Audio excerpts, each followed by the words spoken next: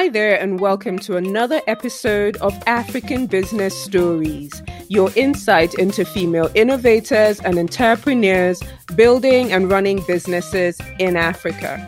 I'm your host, Akego Okoye, and on the show today, I'll be chatting with Chidimma Emodi Chukwuemeka, award-winning entrepreneur and co-founder of the Footwear Academy in Nigeria.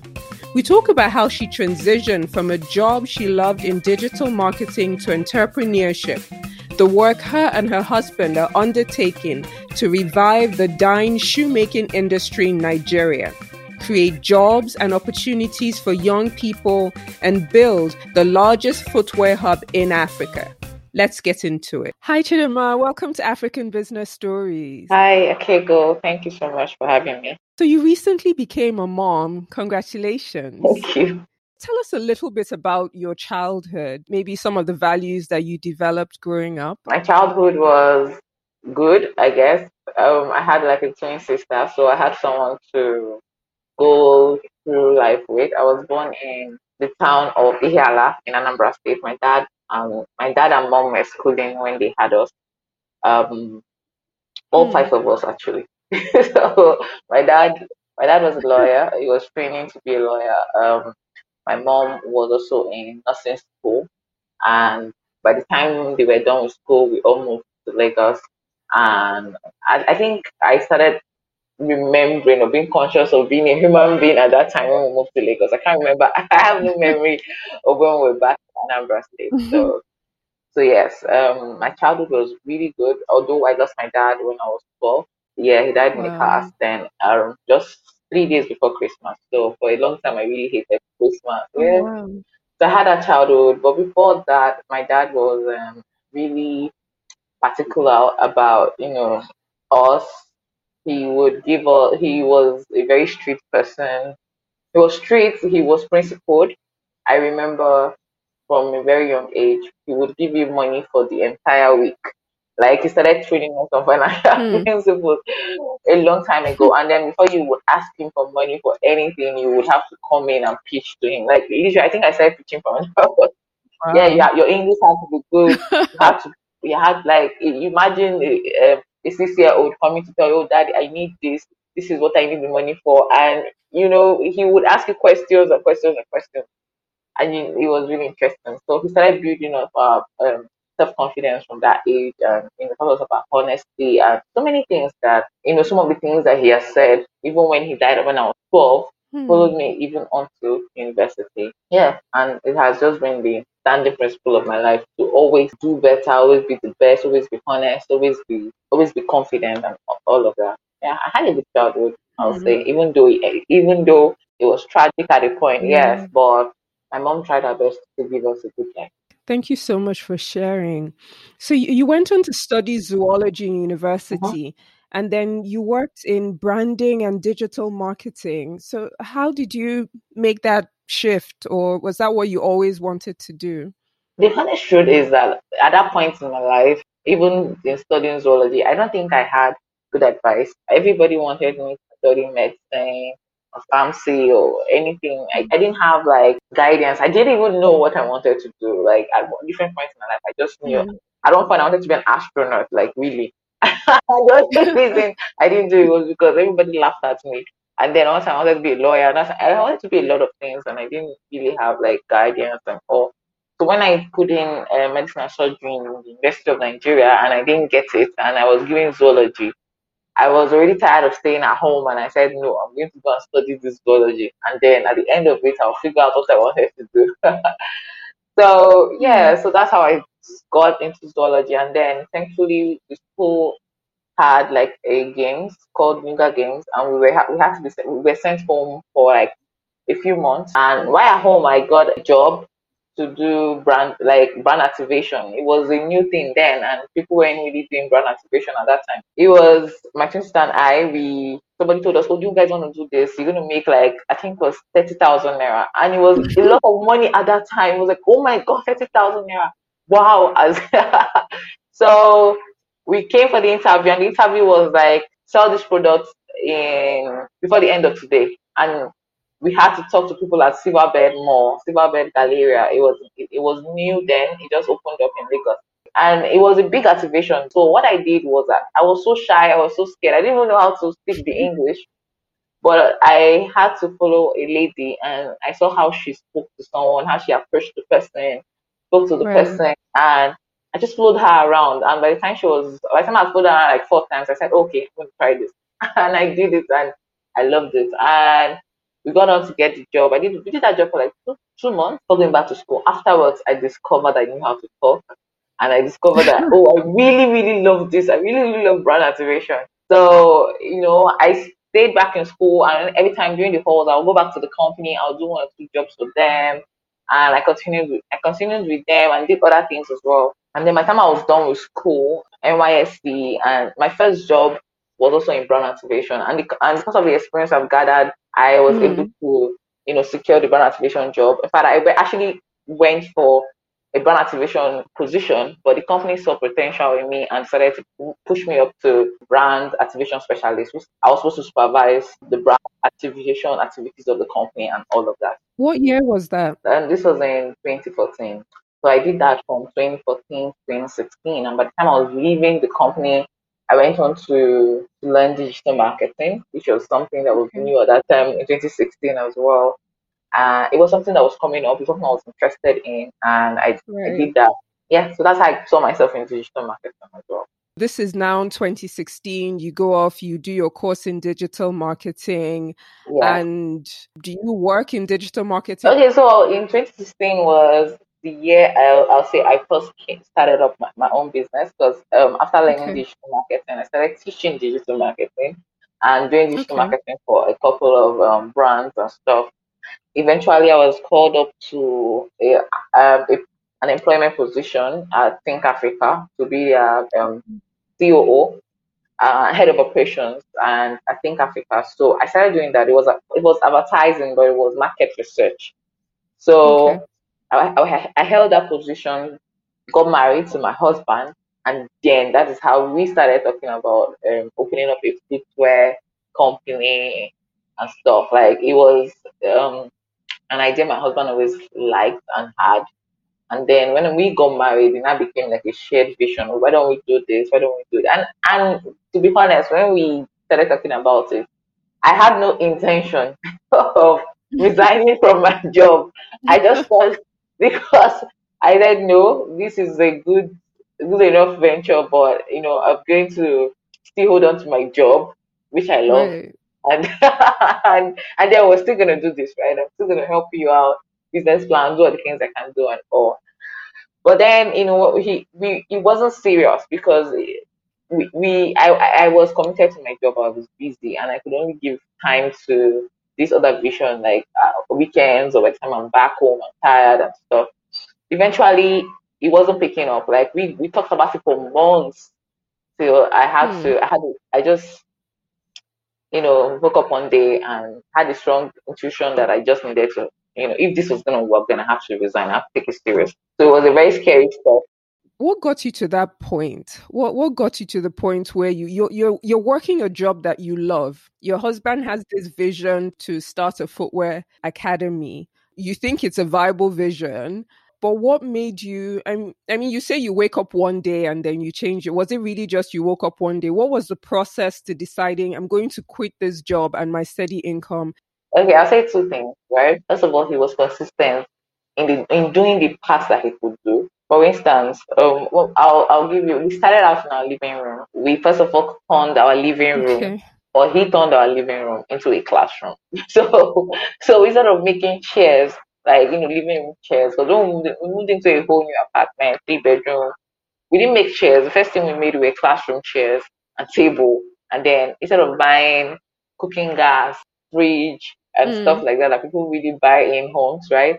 We bought machines, and then he built a website, and then he made business card for me and for him. And I wasn't even working in the company. Like hmm. he just kept doing, and we would talk, and he would implement Right. the parts he could, and then he would wait for me to do the other part.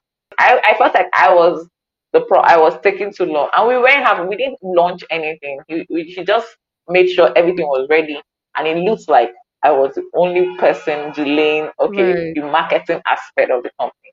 Oh, we haven't put up any posts, we haven't done anything. I've done my own part, there's a website, there's everything. And it's was just not launched because you're busy Hmm. with this other project. So that was one. And then the second factor was that I just Right. had it in my spirit, like you just have to leave. You just have to join your husband with this. And I just knew I was the only person doing this. And it was a Right. scary step for me because I really loved my job, but I also knew that this was a project he really liked. And I also was invested in it as well because I was also the co founder. And I said, okay, let's go ahead and do this. And Wow. interestingly, it just blew up Hmm. right in our face. Like it just became big. That same month, I resigned. June, yes, I think it was June 2017. We just put up a post for our first training for August, and then we got a lot of people signing up on the website interested in learning at the Future Academy. And then that same month, we also won our first grant of $500. Okay. So we came second in a competition, and we won our first grant. And so that's how we Okay. started. That's interesting. So why a training academy as opposed to a shoe brand of your own? Why training? Training because of the need in the industry. If people wanted to learn shoemaking, like my husband wanted Hmm. to learn for a very long time, like learn not just anything that people teach, just the right way to make shoes because he's obsessed with shoes. He dreams shoes. He could spend like I feel like I'm competing with shoes in his life. Yeah. So Wow. he wanted to learn for a very long time. And we started an academy because of the problem he had in trying to learn how to make very good shoes. First of all, he was told he had to do an apprenticeship with someone. And you're telling somebody that is in his 30s to come back and do Hmm. apprenticeship with you for how many years? 5 years to learn shoemaking. No, that's not going to work because he has a family. We also had a Wow. pharmacy then. Had other businesses, and he wasn't going to leave all of that to become an apprentice for you to become an apprentice so that you could teach him shoemaking. Secondly, um, we Right. he wanted a process where where shoemaking could be taught easily, and then most of the people in the industry kept telling us that it was hard. It was not something anybody could teach you easily and stuff like that. But it was not the same thing that we were seeing in other academies abroad. Like there's different schools abroad that are teaching shoemaking in 2 days, 1 week, 1 month. They have like shop snacky courses and stuff like that. And it was the thing that made us become passionate about creating an academy that will teach young people like us who were upperly mobile, who had jobs 9 to 5, and wanted to Yeah. transition into entrepreneurship to to come to the Future Academy and learn. And those are the kind of Hmm. students we had at that time. Those are the kind of people that were signing up on our courses. Our training courses were on Saturdays at that time in Lagos. And then we had a lot of people that were transitioning from 9 to 5 signing up, and it was pretty easy for us to get them. Um, we also had a vision to also we saw shoemaking as a dying industry. It was at that time it was a dying industry because first of Okay. all, um, the knowledge was not being passed down. So we wanted to get older people in industry. That was the idea we had Hmm. then. The first idea we had was to get other people in the industry to be able to pass down this knowledge without people having to apprenticeship with them. They just have to come through an academy and learn, like that. That was the system we wanted to create to get an older person in the industry to teach shoemaking. Hmm. But then all of that had to change as we ran the company because we found out that even these older people, their Right. methods were archaic. They didn't even learn in any formalized way. They didn't know Hmm. why they were using the material they were using, and a lot of them were not even interested in passing on knowledge so easily to other people because they'll tell you they've been in the industry for 30 years, 20 years. Why should they have to teach somebody, even especially a woman? Some of them were not even interested in teaching women. I remember, yeah, I remember we had a team member then Hmm. that told me, "Madam, leave this shoemaking, go press computer," which means that I should just Wow. forget about trying to learn because I had to learn as well because I needed to understand exactly the exact method of making shoes so that I can sell these courses so that I can know how to do this. Yeah. So I was interested in Yeah. learning from him and he told me that I should forget about learning shoemaking and I should just go and keep pressing the computers that I knew how to do. So they weren't interested in teaching women and then they weren't even interested in passing it on. So we had to find other ways to do it, which is one of the reasons why we traveled to Italy. So tell us about that experience because you both went to Italy for a couple of over a month to learn how to make shoes. So what was that experience It like? was really eye opening. Interestingly, we had different people from different parts of the world in our classroom. It was really interesting. We had almost everybody in each continent from Asia. We had us from Africa. We had people from Wow. America. We had people from Australia in our class, and it was really interesting because everybody had like their own unique schedule. We came up with 6 weeks course. Some people came for 1 month. Some people came for 3 months, 6 months, and stuff, which gave us the idea for how we run our own programs as well here at the Footwear Right. Academy. It was eye opening. We had the opportunity to visit different shoe brands. We even had to go to Spain, visit leather companies and stuff like that, and it expanded our mind. And by the time we came back, Hmm. we knew that it was never going to be business as usual. It gave us confidence to be able to price our Right. courses to, now we have a 500,000 naira course, which is for 6 months, and we now have people signing up for it. But before we traveled, our courses were 65,000 naira, right? So by the time Wow. by the time we came back, we had to create programs for different sets of people, like people that want to come for 2 weeks, people that want to come for a month, people that want to come for our master's program and stuff like that. So now we have a Hmm. wide range of people that can afford our programs and people that can pay for advanced courses and stuff like that. So traveling really helped us. It expanded our mind, helped us improve on our shoemaking methods. Now our shoemaking methods are so easy. We teach beginners Hmm. shoemaking and they get it, like they understand it, they are excited. We held in a program that was sponsored by King Foundation where we trained 100 young Okay. people in Abia State. In the classroom, we had more women than men. We had more young girls learning shoemaking. Yes, we had like 65 women. So which was in a class of 100, and they did exceptionally well. Some of Hmm. our best students were even women. It was really interesting because it proved to show that anybody can learn shoemaking. It's not a Yeah. masculine industry, and there's nothing Hmm. exceptional about a woman making shoes anymore. Because at that time when we started, a lot of people used to call me, "Oh wow, you're doing something in a male-dominated industry," and it used to annoy me then because it's not supposed to be. Yeah, it's just supposed to be because we wanted to make it easy, and now it's easy for anybody to learn. So your family moved to Aba specifically for this business because you started off in Lagos. So why Aba? And how has the experience been? Aba, okay, we moved to Aba because in 2018, March 2018, we won the Only Made in Aba Hackathon. It was a competition that was Okay. organized by Ford Foundation.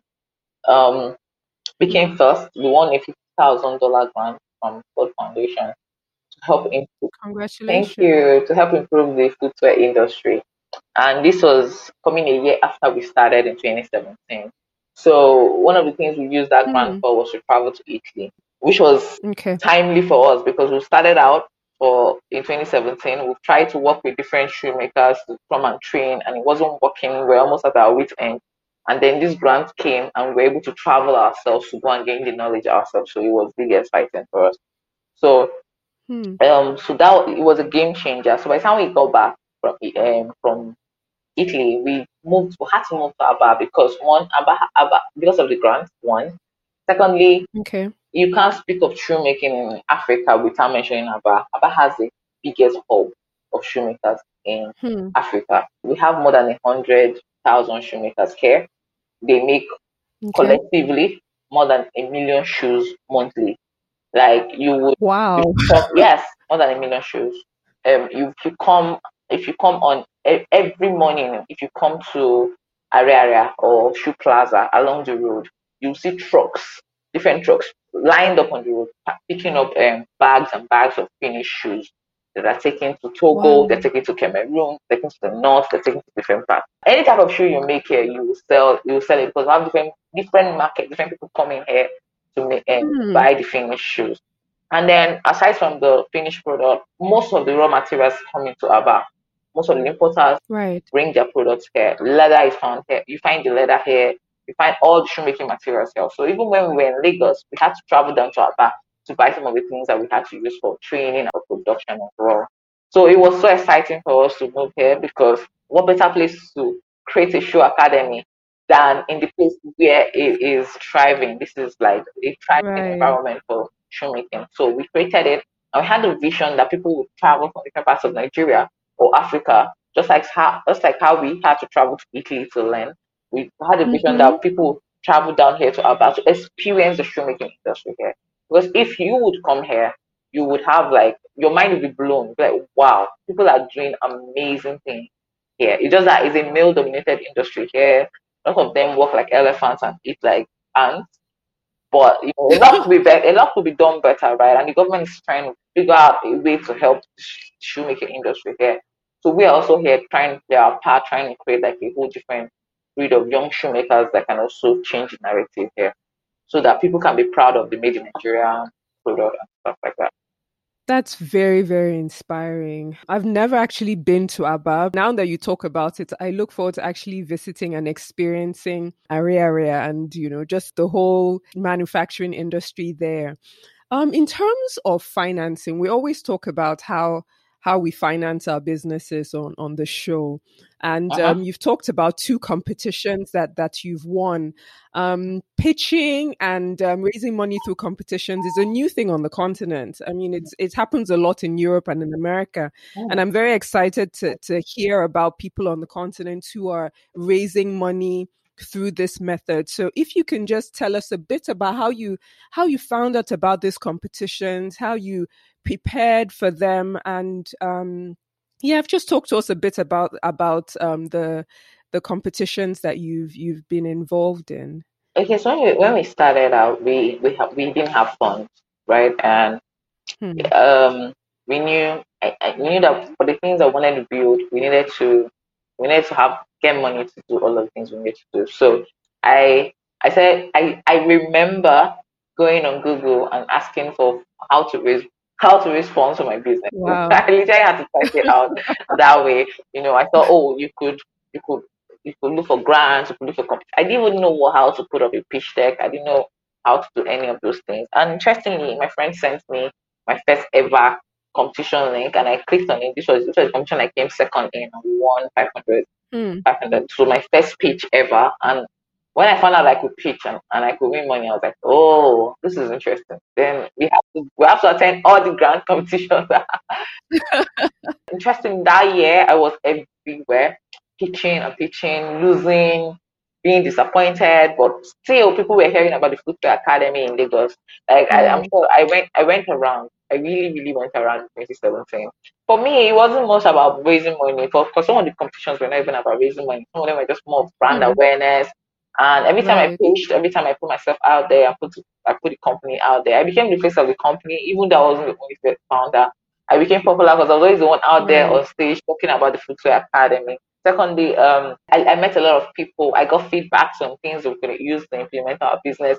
I started learning buzzwords on the startup scene. I started learning things like, yeah, I started picking up one or two words that I could use in my pitch competition. I learned how to do a pitch deck from attending accelerators, boot camps, and stuff like that. So it really helped me. So Hmm. by the time I had attended I pitched at the competition, Tech Point Build, yes, in 2018 Hmm. in January. I pitched there, and it was there I met a friend of mine saw me pitch and said, "Oh, you didn't win this because I didn't win. Actually, it was a 1 million naira. You didn't win this, but there's a competition I think you would fit perfectly in." And that's how he went on to tell me about the Proudly Made in Aba hackathon. So he told me about it. They shared the link with me when it came out, and I pitched and won $50,000. Well, so I'm putting myself out there, putting the business out there. We got exposure, we got met a lot of people, and then got a community of people that know, oh, you do this, and then when they see things like links and stuff like that, is sent to you, so you're able to build your own network of startups that you follow, and you meet Hmm. friends and people that can support your business as well. So that's how I got that support. That's how I met a lot of people, met mentors, even investors, because eventually we started getting interest from investors. And but Ben and I weren't Hmm. ready to raise money yet. So are you ready to raise money now? You said you weren't ready to raise money then. No, for now, no, still not ready to raise money because there's a lot of things where we plan to initially just implement, and also because we got a lot of funds from the $50,000. that we got, and we use that in the business. And now the business is also very profitable on its Okay. own. So, except for the expansion that we plan to do eventually, but most of the investors that we were talking to were not interested in in training per se, in an academy per se. A lot of them are more Okay. interested in production aspect and stuff like that. And we are yet to find an investor that will be interested in expanding in investing to expand to different parts of Nigeria and Africa. So until we find that investor that is interested in something like that, then yes, we will be open to that. But most investors we speak to and are more interested in product and not in like the services of academy. But still, we're not. It's not like we're actively looking for investment in that area. But we plan Hmm. to eventually. But there's still a couple of things that we want to perfect, like getting more, perfecting our trainer program, expanding to other smaller states, seeing how it works, and then before doing planning a bigger expansion. It's great that you know exactly what you want, especially in terms of the type of investor, because I feel like it can make or break a business. If you get the wrong type of investor, it can mess with your vision for your business. Yes, it can, because a lot of investors kept telling us, why not keep the training Hmm. on side and then focus on the production because your shoes are really good. And we tell them, oh, we are called the Future Right. Academy for a reason. So we know what we want to do, but there's still a lot of things that we plan to do, and we haven't. It's like we don't want to be swayed by funding is not the problem in our Exactly. business right now. So that's one thing. Yes, so we're trying to solve all the problems we can solve with the funds that we have. And interestingly, we also got the Okay. grants this year, 1 million naira from Friends of Prof, and business is also profitable. So funding is not definitely not the problem right now. We're just trying to Hmm. improve our team, try to see if we could train, yeah, grow our team, try to see if we can get more trainers to go to different parts of Nigeria and Hmm. even Africa. Yes, so if we can do that, then if there's need to, because we have people asking us to come to Liberia, come to Sierra Leone, come to Interesting. different parts of Africa. So these are things that we want to do eventually. Hmm. And if need be, if we can't fund it ourselves, then yes, we might get an investor. Okay, so it's been a couple of years. So can you talk to us a bit about some of the challenges? I mean, your financial story is so encouraging, especially in a country like Nigeria, and it's great to hear that the business is profitable and you're meeting a very important need in terms of training. But what kinds of challenges have you faced, and if there are any that you've overcome, like how did you go about overcoming them? And we thought our biggest challenge was funding until we got money, and it wasn't. Obviously, it wasn't. It was yes, because actually when we started, we were like, "Oh, if we just get this amount of money, we'll be fine." At the point in our business, we thought 3 million naira was a lot Wow. of money for us, and by the time we got $50,000, it dawned on us that money was not the issue. Our biggest issue was capacity. The first year we started, it was a big problem because in our head, in the drawing paper, it was easy. It was like, oh, get the older generation to teach the younger Right. people shoemaking, right? And it wasn't that easy because getting them to teach, getting a lot of them weren't even educated. They didn't go to a Mm. formal school. A lot of them were not interested in teaching. A lot of them, it was hard. You would employ get involved the services of a shoemaker per se, and he wouldn't show up in class even though you've paid him and stuff like that. So getting our own team was hard. Getting people to come on board or getting people that were that had an excellent spirit Hmm. or they were in tune with the vision we had was really really hard. And trust me, this was really hard for us because we kept changing team members or even till Wow. last year. So going into 2020, it would interest you that this is the year we've actually got the dream team we've always wanted to have. Yeah, so I started in 2017. So it took us 3 years to build to get to the dream team that we have now. What we did was that we worked with Hmm. other shoemakers. We worked with over Okay. 35. Yes, we wouldn't have to go to Ghana to scout for shoemakers. Wow. That's how bad it was. We've worked with a lot of filmmakers in Aba, Mushin, Ghana, yes, and eventually we said, okay, now that we've learned filmmaking, one of the best things that happened to us was traveling to Italy to learn the Hmm. skill ourselves. So we said, oh, we have the skill now. Why don't we train Right. our own people? right? So what we did, yeah. So January this year, we just said, okay, did a call for application internships, and we took two people, and from two we started increasing it. And so what we did, when you come in, we train you. So that's how we came up with our train the trainer program. So we train you, and Train the then trainer. you become better, you become good. You get like you have like a whole new program you have to go through. Yes. So we train you to be really, really good so you can train other people. So that's how we have a team now. A cool our own team members now. So we plan to also do that in 2021, this January, also Hmm. trying to get like about 10 people to come in on board and train them as well. So that method has worked. And now we're training young people. We're not working with older people and Yeah. stuff like that. Because we're training young people that are just fresh out of university, fresh out of even secondary school. We don't just learn the skill and be able to teach people, and it's working out for us really well. What are the prospects for a young person who completes the training? Like, what do they do? Do they go off to start their own business? Do they join a manufacturing company? What are the employment or entrepreneurship prospects for people who go through your course? Okay, so there are two pathways. You can choose to work for someone, you can choose to do entrepreneurship. Because the thing with shoemaking is that most people go into shoemaking with the intention of starting up their own business. Because the truth is that you can actually start making money from class. Okay. Most of our students start making money from the classroom, right from the classroom. Because it's Really? shoes, like it's slippers, it's shoes.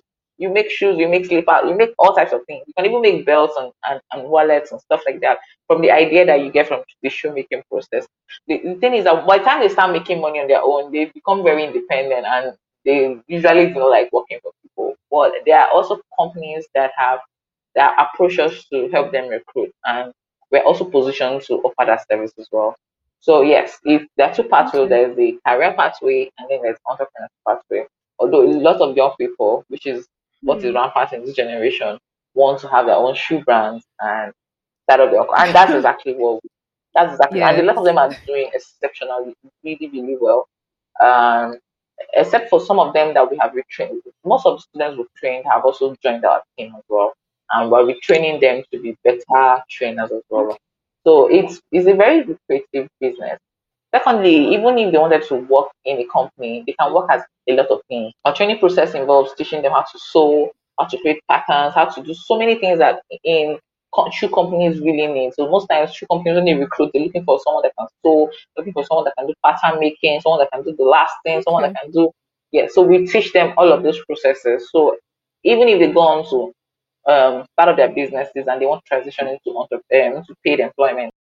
So it's been a really tough year, 2020, with COVID and all, and I wonder how COVID, first of all, how COVID, if at all, has impacted the Footwear Academy, and what's next for the academy going forward. Interestingly, this was a good year for us. So it wasn't business as usual this Hmm. year. And this is something we've been trying to tell people that you have to get a skill. You have to, you can't depend on your 9 to 5. Right. A lot of things can change in a split second, but a skill that you have, it stays with you, right? So it so happened that COVID Hmm. happened. A lot of people were forced to stay at home. A lot of people lost their jobs. A lot of students were forced to stay at home for a whole year due to COVID plus ASU strike.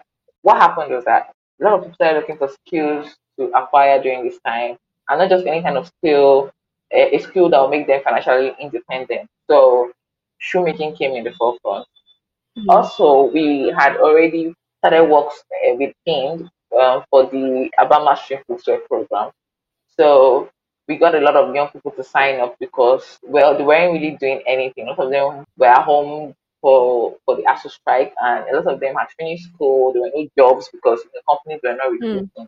So a lot of them joined in for the Abba Machine Filter program, and they benefited. Now, we have about 100 shoemakers that were trained through this program by us. So yeah, it was a good year for us. Aside Right. from the sponsored program, we also had a lot of people coming in from different parts of Nigeria to Aba to learn shoemaking. So we introduced our 6 month course, and we had people signing up Okay. for it, even though it was 500,000. So it was really a good year for us. It wasn't bad at all. It Hmm. was kind of people came to realization that they needed a skill moving forward. This was like something that even if there's a second lockdown, you could still be making shoes and you could still be financially. Yeah. So yeah, so it was good. Yeah. So what's next? We plan to introduce an online course, which is something we've been trying to work on for Okay. a long time, and we haven't had the time to do it. But it's in the works. It's almost finished. Something we plan to launch first quarter 2021. We plan to Okay. also expand into different other states. We have a lot of training requests, so we hope to do that. We also have some partnership with some international schools that we're currently in talks Okay. with. Yes, there are lots of exciting projects that will happen in 2021, hopefully with international schools and an international footwear brand.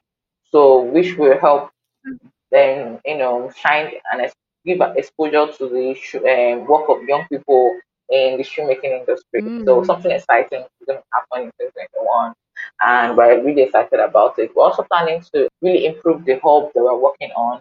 We're already providing a kind of hub for our young people to come in. Most of our alumni can come in to the academy to work from there for free. We're not charging anybody for that. So we plan to expand on that. We're already in touch with like organizations that can help sponsor like a bigger hub for shoemakers to be able to work from. What, right. what we have currently in Aba is not really where it is not suitable for a lot of the young people. So we're trying to create something else. There's a lot of exciting things in the works in the shoemaking industry. A lot of things that we want to do and also be able to provide raw materials Right. for shoemakers, which is also a problem because the importers are not shoemakers. A lot of importers just bring in things that they think we need, but then they're not bringing in things that we really, really need. So we plan to work with importers and some, we're already working with some manufacturing manufacturers, not raw material manufacturers Mm. in Portugal, Spain, and Italy. So we're trying to see how we can make some of those materials easier to bring into the country. There's so much to do in the industry. There's really so it's so exciting.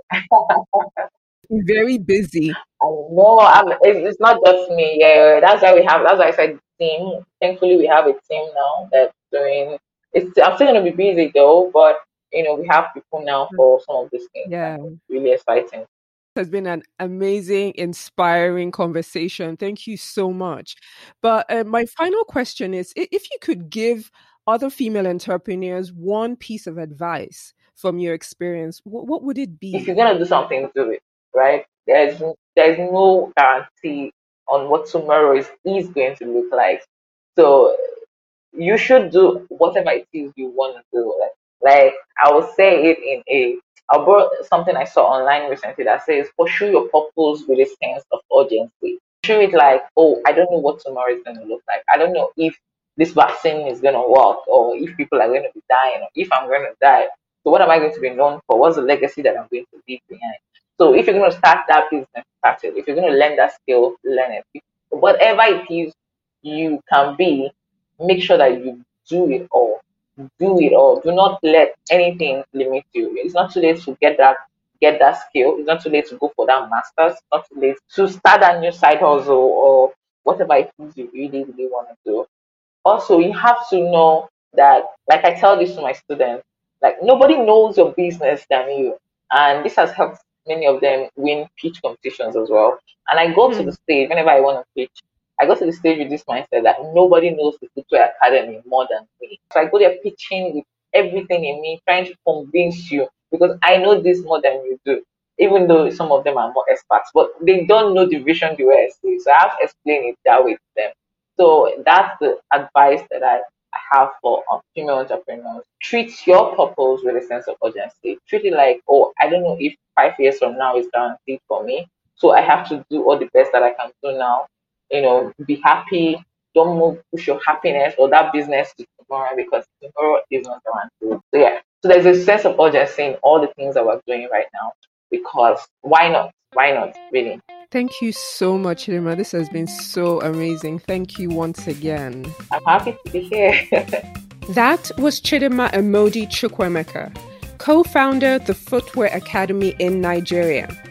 This episode reinforces my takeaway from last week, that success comes from trusting your gut. As you dream and as you implement, trust your intuition. As Chidima said, and I agree, nobody knows your business better than you. So trust you and learn to listen to that still small voice on the inside. Thank you so much for listening. If you're not already subscribed, please do so on Apple, Spotify, or wherever you get your podcast. And don't forget to leave us a review so we know how we're doing. I'm Akego Okoye, and you have been listening to African Business Stories.